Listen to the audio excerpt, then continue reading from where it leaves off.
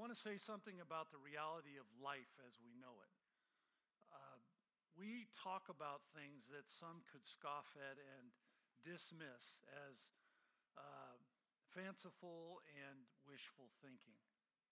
How is it possible that somebody could have joy when, finish the sentence, whatever you're going through? Is that possible? Or are there exceptions or exemptions? It doesn't work for people like you. Remember, you didn't, finish that sentence. Or is it a statement that's supposed to stagger our senses and say, no, I'm here for you? In fact, I left my throne, another hymn that we sing tells us. It was a kingly throne. I left the right-hand seat next to the Father. Doesn't get better. And I came to a dusty, dirty planet to reach out to people that are soiled and broken. And I did it for reasons we're going to talk about this morning. If you're stuck in that, don't feel bad. Don't kick dirt clods and assume that you made a mistake coming. I hope just the opposite. And you who are joining us from other places, if you've never been to a church setting or heard these words, they're true. I'm not making them up. I don't do that. It wouldn't change your life. You might leave impressed but not impacted. So to that end, I want us to come to this moment and realize something. We are in the second week of Advent. And it got me thinking, so is it an assumption on my part we all know what the word Advent means? And I thought I would take a second and talk about the meaning of Advent. So the word simply means arrival. I don't know if you knew that. It's kind of a plain word. You would maybe say of an airplane pulling up to a gate at a terminal, they have the Advent. Only there's a little twist to it in lots of ways, actually. The twist is that when whatever it is, when someone or something arrives for the first time, or they arrive in a very impactful way to people everywhere, then we don't use arrival. We dub it Advent. You almost feel a difference, don't you? Arrival's one thing, but Advent is much bigger. And our lives are full of examples of what I'm describing to you. The fact is, a bunch of things that have become a part of our now daily lives began as, Advents. For example, take cars. Henry Ford comes to mind. I don't know if he was the first, but it was a mass production thing that changed the lives of, how many of you have ever driven a car? It's a game changer. And the first time it came, it was an advent in every way. You can go from cars to computers, and you can take it to smartphones. Some of you are right now on Google doing things you shouldn't do because of that. No, I'm just kidding you. But smartphones. I still remember Debbie and I were about to get our phones had worn out a number of years ago. And we went to an AT&T store. We were with them at that time. And the guy says, we said, we need new phones. And I really like my flip phone, so I'll take one of those again. And there really weren't any other options. And he stopped us, remember? And he said, hey, I would hold up just a little bit. If they're not broken, keep using them because there's this new phone coming. So far, the name we're hearing is smartphone. How many have a smartphone today? How many have a flip phone? You're weird if you do, but it's cool. It's really cool. So phones, let's go back a click or two to televisions. They're part of our lives. How many have more than one in their home? You shouldn't. That's ridiculous, okay? But we have televisions. And by the way, I remember our first McCracken family television. I'm not talking about the Mac 5. I'm talking about the previous McCrackens. And I was the caboose of that clan. And I remember I was watching Let's Make a Deal. And I was a little boy. And I was so stoked because the thing they were going to give away was a console television. I have you raising your hands. Well, this is like getting exercise. How many remember consoles? Okay, console television is about as wide as this stage. I exaggerate, but for sure the communion table, it was that wide, and it was mostly furniture, like wood. Had nothing to do with the TV except right in the middle. There was this big, sort of an eye-bulging look to it, and definitely black and white. And it came in and went out, it came in and went, and you could never, I remember trying to watch Lost in Space. Don't laugh at that, it's better than Star Wars any day, but we couldn't get the television to work, and I just burst into tears. I came apart. I was just like, oh, my life is wrecked. What are we going to do, So console TVs was the start of, well, we have a flat screen TV that's as wide as you want it today. The list could go on, and it's kind of an entertaining list. But here's the deal. Like TVs and computers and smartphones and cars, when they were first introduced, they were described as Advent, the advent of each of those products. All of that applies now to Christian theology. When referring, of course, to Jesus Christ. His coming and his future second coming, you with me? His first coming and his future second coming are referred to as advents. So today I want us to explore that a second. It's just mostly devotional, this will be short. But I want you to go with me. Let's transport ourselves back to Isaiah the prophet's words in 740 BC. To put it in plain speak, 740 years before the first coming of Jesus. And my Bible's open to Isaiah chapter 9. I want you to turn there if you would.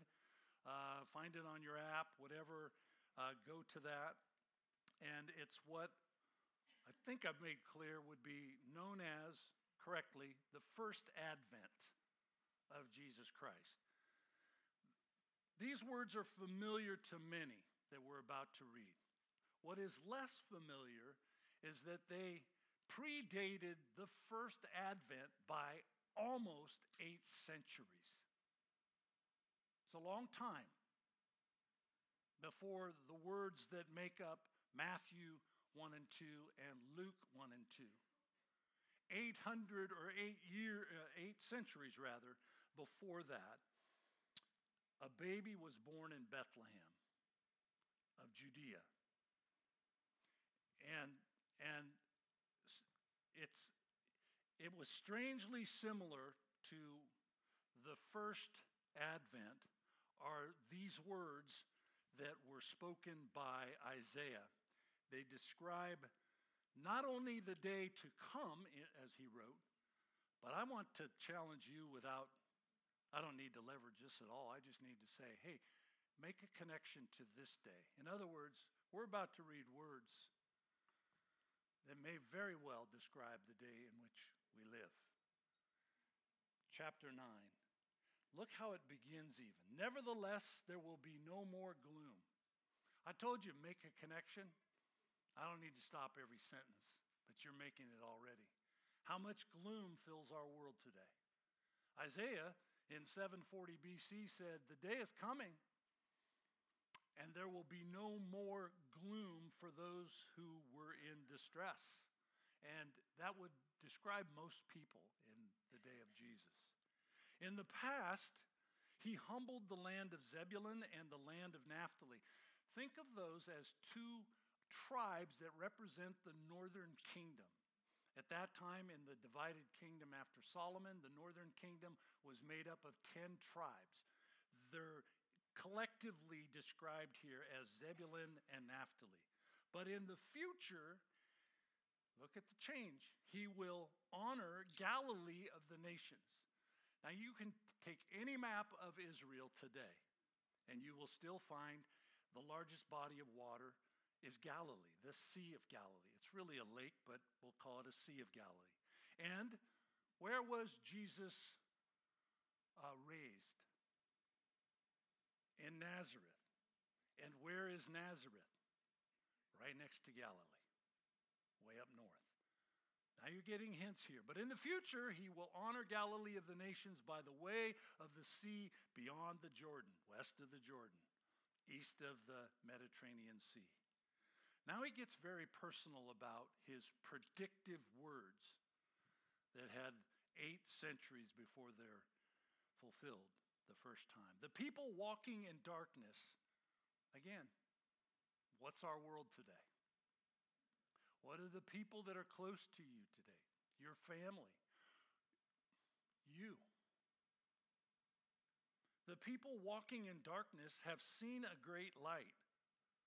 On those living in the land of deep darkness, a light has dawned. That's a way of saying it'll be both personal and incredibly public. The land described as deep darkness, my paraphrase would be, no one will miss it. There is this great light that has dawned. And then he gives us some illustrations that make a lot of sense if you connect them to all this. You have enlarged the nation and increased their joy. They rejoice before you as people rejoice at the harvest, as warriors rejoice when dividing the plunder. In both cases, you sow seed and you wait. You know it's a season later. You never reap in the same season you sow. It's, some cases, much later. The same is true with war. Most wars take time. And most victories don't come overnight. Occasionally that's changed with modern warfare. But warriors rejoice when the battle has finally been won, when there's a declared victory and plunder, which always went to the victor, is dispersed, divided. And then he gives more examples. For as in the day of Midian's defeat, you have shattered the yoke that burdens them. If you took the time in every one of these and look back, you could go to Judges, the book of Judges. And Gideon was a deliverer. We know him as judges in the Bible, but he was a deliverer. He was we would say today, a hero. There was a serious problem. God tapped his shoulder and said, I want you to go take care of the Midianites. They're bad hombres. They're bad people. Deal with them and get rid of them. And Gideon did. Remember how he smashed the jars and they shouted for the Lord, and it was a cool thing. And sure enough, and there's even a song, Gideon fought the war, Gideon fought. Anyway, you remember from Vacation Bible School. So that's what he's saying. As in the days of Midian's defeat, you have shattered the yoke that burdens them, the bar across their shoulders, the rod of their oppressors. It's a great description of people today. Largely, it's not a slavery situation, but it's the bondage of the greatest enslavement of all time, sin, right? If you sin, you're a slave to sin, Jesus said. John chapter 8, check it out. So he shatters this burden that's across the shoulders of the people that oppresses them. Look, verse 5. Every warrior's boot used in battle and every garment rolled in blood will be destined for burning. It will be over and done.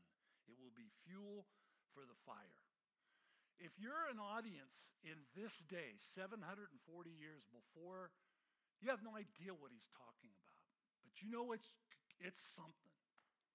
And it's something big.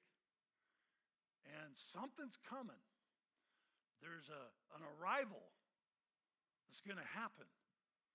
They didn't know if it was next week or next month or centuries later. But it's coming, and it's big. And that's got to raise the question, how are you going to do this, God?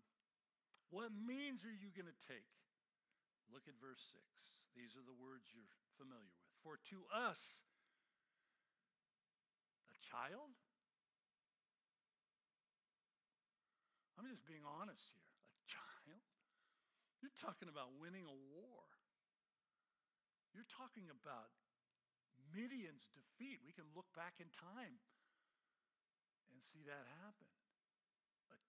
A child is born. To us, a son is given. Do you hear the pronouns there?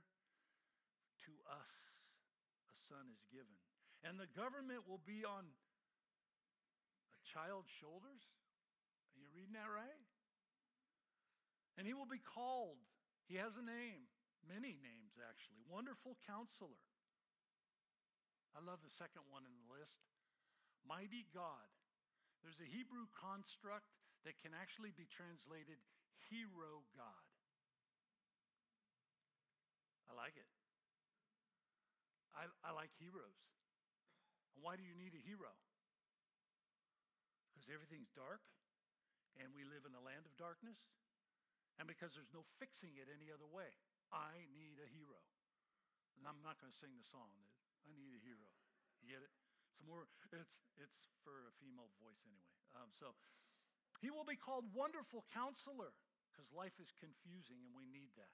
He will be a mighty God, or a heroic God. He will be an everlasting Father. That means it's more than 4 or 8 year term. It's not a political solution. An everlasting Father. And look at this DNA. Prince of Peace. Of the greatness of his government and peace, there will be no end. Doesn't run out. He will reign on David's throne and over his kingdom, establishing it and upholding it a certain way with justice and righteousness from that time on. And I hope you circle the word forever. Who has the power? Who has the authority to say things like this? I cannot think of a single human leader in all of history that if they said this wouldn't be scoffed at and mocked and you'd just turn them off. But we're told something different at the end of verse 7. I'll tell you how this happens. The zeal of the Lord Almighty will accomplish this. You cannot read those words as we did this morning. If it bothers you that I interrupted at every other sentence or word, I just can't contain it. I want to make sure that we get this. And read it again. Read it in several translations. It just gets more colorful and more personal and impactful. But you can't read this or hear me read it this morning without sensing something big. Remember, almost eight centuries before anything big had happened. These are people living like this. Burdened. Weighed down. Hopeless.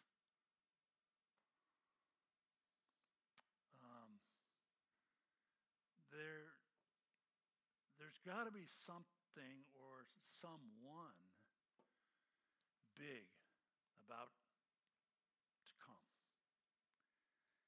They tell of a truly impactful event. That's why some people have asked, where do you find out the details? Well, you can go to Matthew and Luke, chapters 1 and 2 in both cases, and you can read the real-time details of this event. They're consistent, yet strangely curious accounts of Messiah's arrival. Biggest standout thing of all, he came, like we read, as a king. A baby king? Really? I know power. I know strength. We We all do. We have a definition of that. But how many of us ever point to a baby? A baby king? Not a warrior king? The king described by Isaiah came, but as a baby? Why am I surprised by that? Well, we had 3 babies in our lives, and in every case, these labels fit. They are weak. They are vulnerable and totally dependent. I like that portrayal in this particular scene. They're totally dependent. And can I even say, without offending you, helpless. Now, we all want to go, no, yeah, but he was God, and he could have, somebody messed with him, even as a baby, he'd smoke him. We miss the point, don't we? There's something here.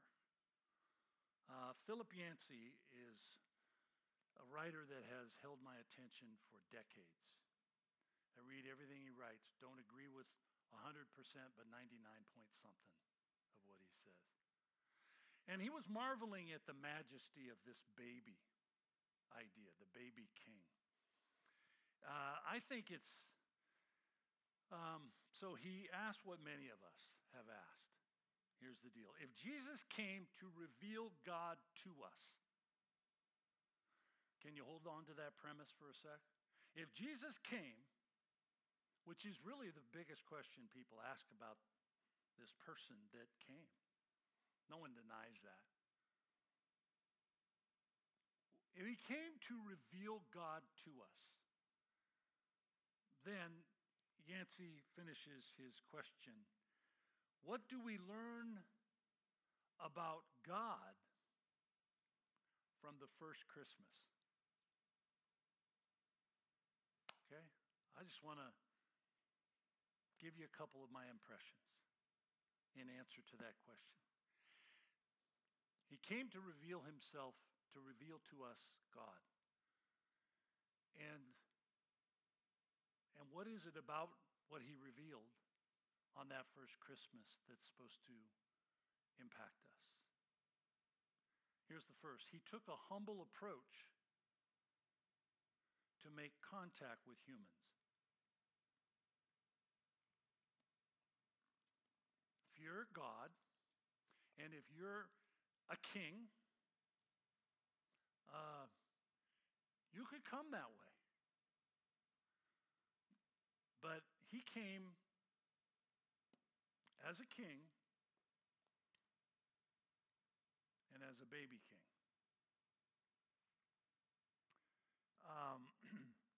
So here's the deal, it strikes me. Royalty and celebrity and nobility don't live that way. That's not what important, impressive,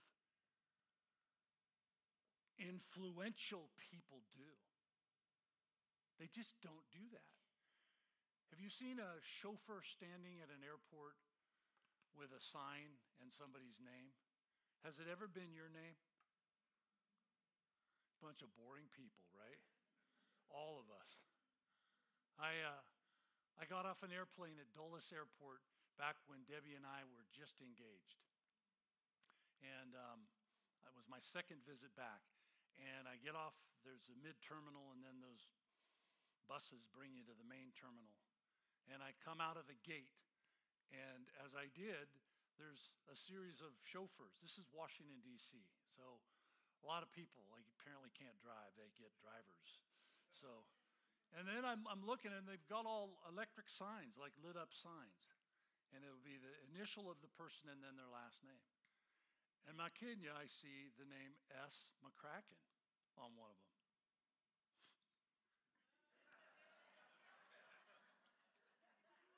Right? I walked straight up to the guy, and I said, "Hi, guys, I'm here." And I have no idea about this, right? I'm expecting to see Debbie. And I'm like, "I'm here." And they're kind of looking at me a little surprised. And they said, "You're alone?" I said, "Oh, no." And I'm thinking in the moment, she has 4 brothers, and they are cool dudes. And they probably pooled their money and thought, let's bring it on, because we were 5 years of dating, and finally I got over myself and asked her to marry me. And they had a sign at our engagement. The Crack, that was my name, is back for Dean. That was her maiden name. The Crack is back for Dean the Queen, and this time he brought the diamond ring. Okay? So I'm thinking they're just pouring it on, right? It's a big deal for me. And I'm saying, she'll be here in a minute. And they go, she? And just as we're looking at each other confused, there's 2 guys that walk up and go, "Hi, we're McCracken." They got off my same airplane from Los Angeles. And I'm like, huh? Fraud. I mean, who are you, And so there's this little, who is it? Just then, Debbie walks up. I said, hold on. What is this about? And the chauffeur says, well, I'm supposed to pick up Steve McCracken, an attorney from Los Angeles, with his law partner. And I go, is that you? And they go, yeah. And I said, well, I'm Steve McCracken. And I'm not kidding you. I said, what's your middle name? Prove it, kind of thing. What's your middle name? He says, Clark. S.C. McCracken. My middle name is Charles. I'm like, bro, let's rock, paper, scissors this dude right now. You know what? We drove home in a Mazda. Okay, the chauffeur wasn't for me. It's never been for me. Big deal people get those things. But the Bible insists Jesus, being in very nature God, did not consider himself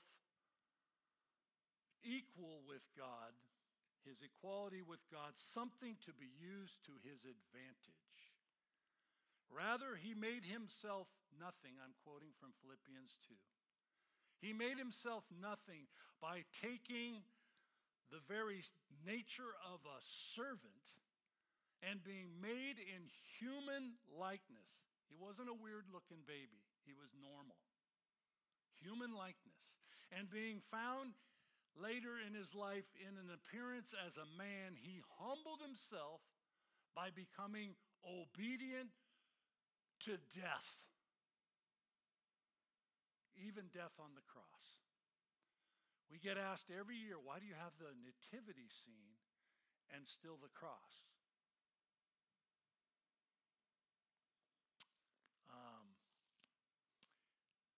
Is that not the whole point of him coming?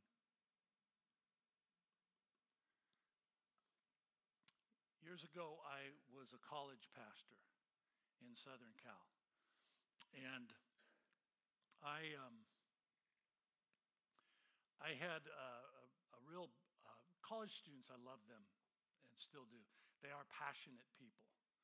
And you can stoke the fire of vision and passion in their hearts. And they'll show up at the airport tonight and go wherever you told them you could be used mightily by God. You ready to, you all in? They're like, heck yeah, let's do it.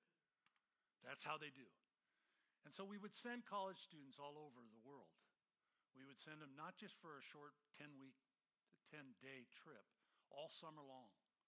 Hungary, Trinidad, Colombia, lots of places in the world. Really cool stuff. Here's the problem about college students. They're poor. Almost all of them. So they get a big passion, but they got no money to go. So we had to find a way to help them pay the bill. By the way, add to that the fact that many of them were first-time believers. They're first-generation believers. So they don't have a list of family and friends that goes, oh, that's so wonderful. Here, let me write a support check. They had nobody to send letters to. And so we did a lot of things to try to raise money. We needed to raise, in the 80s, almost $100,000 a summer. That's how much money. It's a lot of money today. It was huge then. And so one of the ideas we came up with was to create benefit concerts where we would reach out to very well-known artists and ask them to come and do a concert for the night. And our agreement would be that we would pack the house. Several thousand seats would be full. We would do all the promotion. We wrote up advertisements and radio and newspapers and everything else in that day. And all you need to do is come and do a concert. Middle of the concert, we're going to pass the hat and try to raise even more money without shame. But we need you to do all the concert. They're coming to hear you. And I'm not naming names because I don't want to embarrass anybody. But, just come. And by the way, we're not going to pay you because, we'll put you up for the night, maybe in somebody's house so we can save the hotel money, that kind of thing. And we'll have great food and everything for you and all this. It was all fine for a while. And then I started to receive these things called contract writers. I didn't know anything about that, but I'm like, what's that about? And apparently, one of our mother's famous lasagna was not good enough. And the water, the kind where you go to a fountain and push the button. How many do that still? You should. There's nothing wrong with it, okay? But how many insist that there's only one kind of water and I won't touch anything else? That's a writer. And I started getting a lot of those. And you know what? I stopped doing concerts. They told us how they wanted to come to the church from LAX. For real? You lost it. You lost me. That's not the Jesus arrival we're talking about. He found a way to take a humble approach to connect with human beings. You seeing that? Here's a second quickly. He found a way around fear. Fear. Most religions, you may be surprised to hear this, most religions worldwide evoke fear in their followers. It's a good control method. If I can make you afraid that I might just take you apart if you don't behave well or something. Even Christianity throws in this thing called legalism. We're going to control you. Not the Jesus way. Those of us that have been reading the Bible this year, we're nearing the end. We're in Corinthians now. It's really cool. But most of us have a long stretch of reading some pretty fearful things in the Old Testament, right? You're familiar with what I'm talking about, but big things this year. And some of us, for the first time, have come to understand a common fear among Jewish people in the Old Testament. These words capture many of that. The burning bush of Moses, the hot coals of Isaiah, this is Yancey. The extraterrestrial vision of Ezekiel. A person blessed with a direct encounter, blessed is in quotes, blessed with a direct encounter with God, expected to come away scorched or glowing or maybe half crippled, as in the case of Jacob. There were those fortunate ones. Jewish children also learned stories about them. The sacred mountain in the desert that proved fatal to everyone who touched it. Mishandle the Ark of the Covenant and you die. Enter the most holy place and you would never come out alive. Yet among people who actually walled off a separate section of the temple for God, shrank from pronouncing and even spelling his name. Even to this day, there are Jewish books that have G-D for fear that they would do something irreverent and spell God's name. That's done. That's a fear of God. I would add an unhealthy fear. But in the midst of that kind of world, first century, Jesus, God made a surprise appearance as a baby in a manger. What could be less scary than a newborn? I can't think of anything. I think that's intended. In Jesus, God found a way of relating to human beings that didn't evoke fear. No one freaks out at a baby. You just don't. Indeed, the Gospels record Jesus imploring his people. Jesus, as a man now, on a lake that we mentioned, Galilee, imploring his people, fear not. And then he added often the connecting, because I'm with you. Don't run from me. We would say, run to me. What a great changer. One more impression that's hard to miss. He came to us in a cradle, and he went for us to a cross. I've alluded to that along the way. But here's the add-on. All because of his love.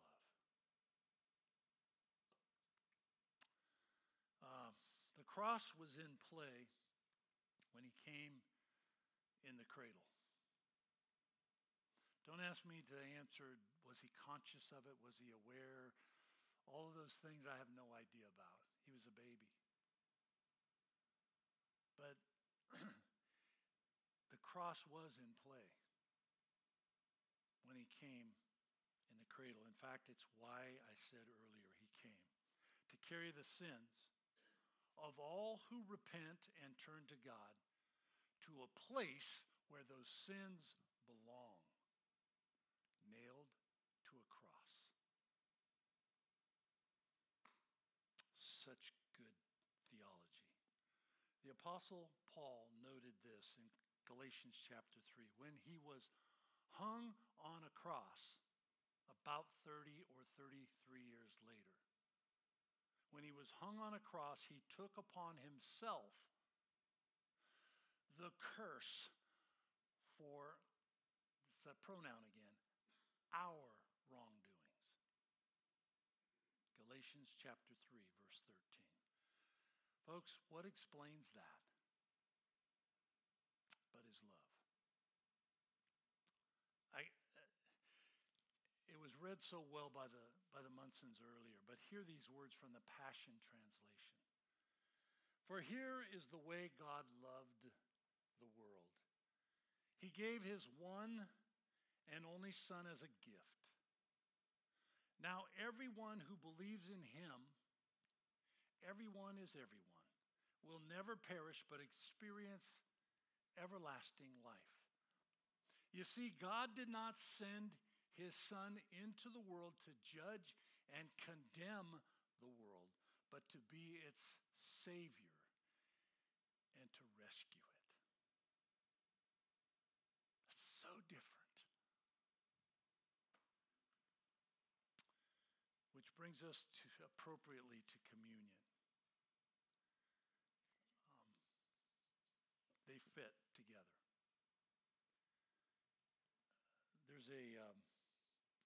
a great song we're going to sing in a minute as the worship team comes to reset. I want you to tuck away your notes or close your Bible for a second, and I want you to just ponder some words that in a minute you're going to hear them sung, and you're going to be among the singers. It's called Because of Your Love, which is really the heart of this message. It's because of your love. Why did he do it? We know he has the power, but why did he do it? Because of your love, my debt is paid.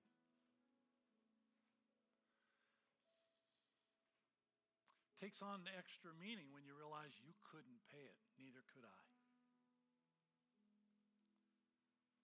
I hear from people often late in their life, in the final chapter when they're about to turn for home, wondering, I thought I got it right. I thought I lived good enough. Can you affirm that? And in the most gentle, loving way I know, I say, no, you're a good person. I've known you for a few years or many years in some cases.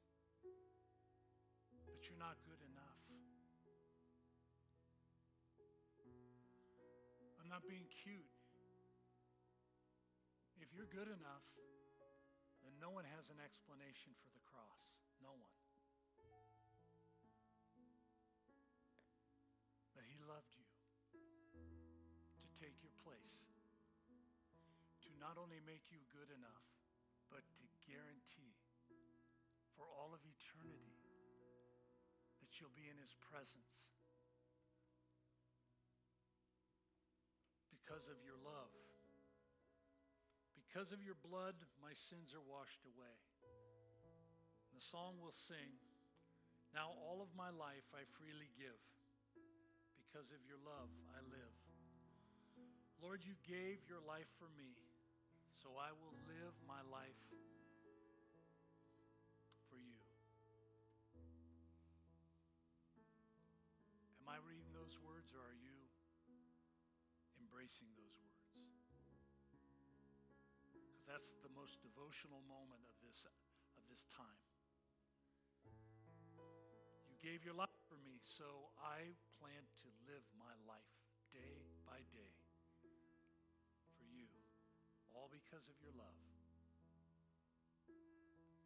As servers join me down in the front, we're going to bring you communion, the bread and the cup, and I'd ask you to just ponder that. Personally, do you see the love in what he did? Jesus described that the bread represents his body given for us.